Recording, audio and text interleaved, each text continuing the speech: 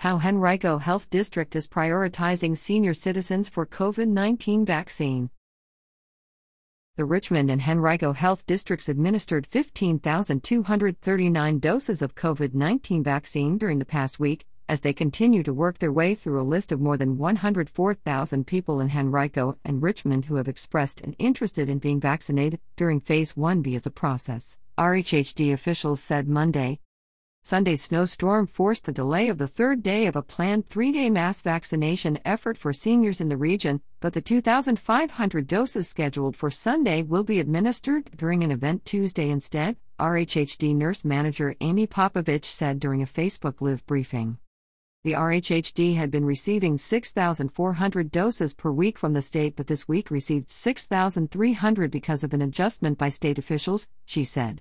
All states will begin receiving about 16% more doses next week from the federal government, which likely will result in at least several hundred more doses for the RHHD, though Popovich said local officials aren't yet sure.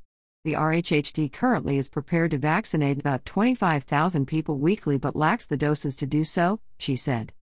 Officials are working Monday to fill the remaining 1,500 or so spots for Tuesday's vaccination for seniors, Popovich said. Additional events are planned later this week, as well. The doses administered last week included the 6,400 provided by the state last week to the RHHD. Thousands of other doses provided by the state to nearby health districts but administered by RHHD to residents of those localities at regional events. Other doses provided by local health systems.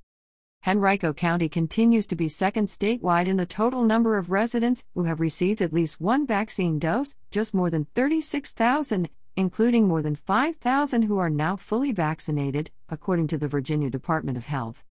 The RHHD is allocating half of its weekly allotment of doses to senior citizens 65 and older, 40% to frontline workers such as public safety and education employees, and 10% to residents and staff members of congregate living facilities, such as shelters and jails.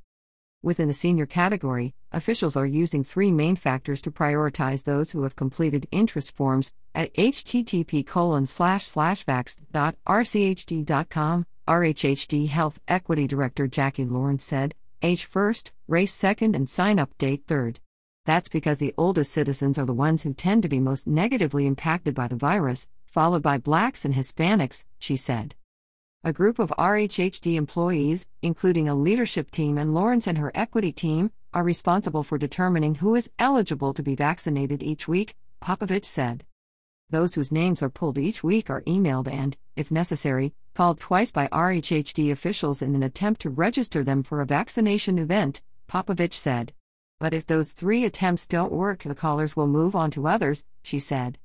But if you missed a phone call or missed an email and didn't get it in time, you are not removed from the list, we will reach out to you again, Popovich said. Many people have expressed a desire to know that their completed interest forms actually were received. The only currently confirmation, Popovich said, is a screen that says thank you and provides more COVID-19 information, but officials are working to improve upon that. We are looking into systems that could send out automatic receipts and email updates, Popovich said. We've had to build these registration and communication systems from scratch at the local level.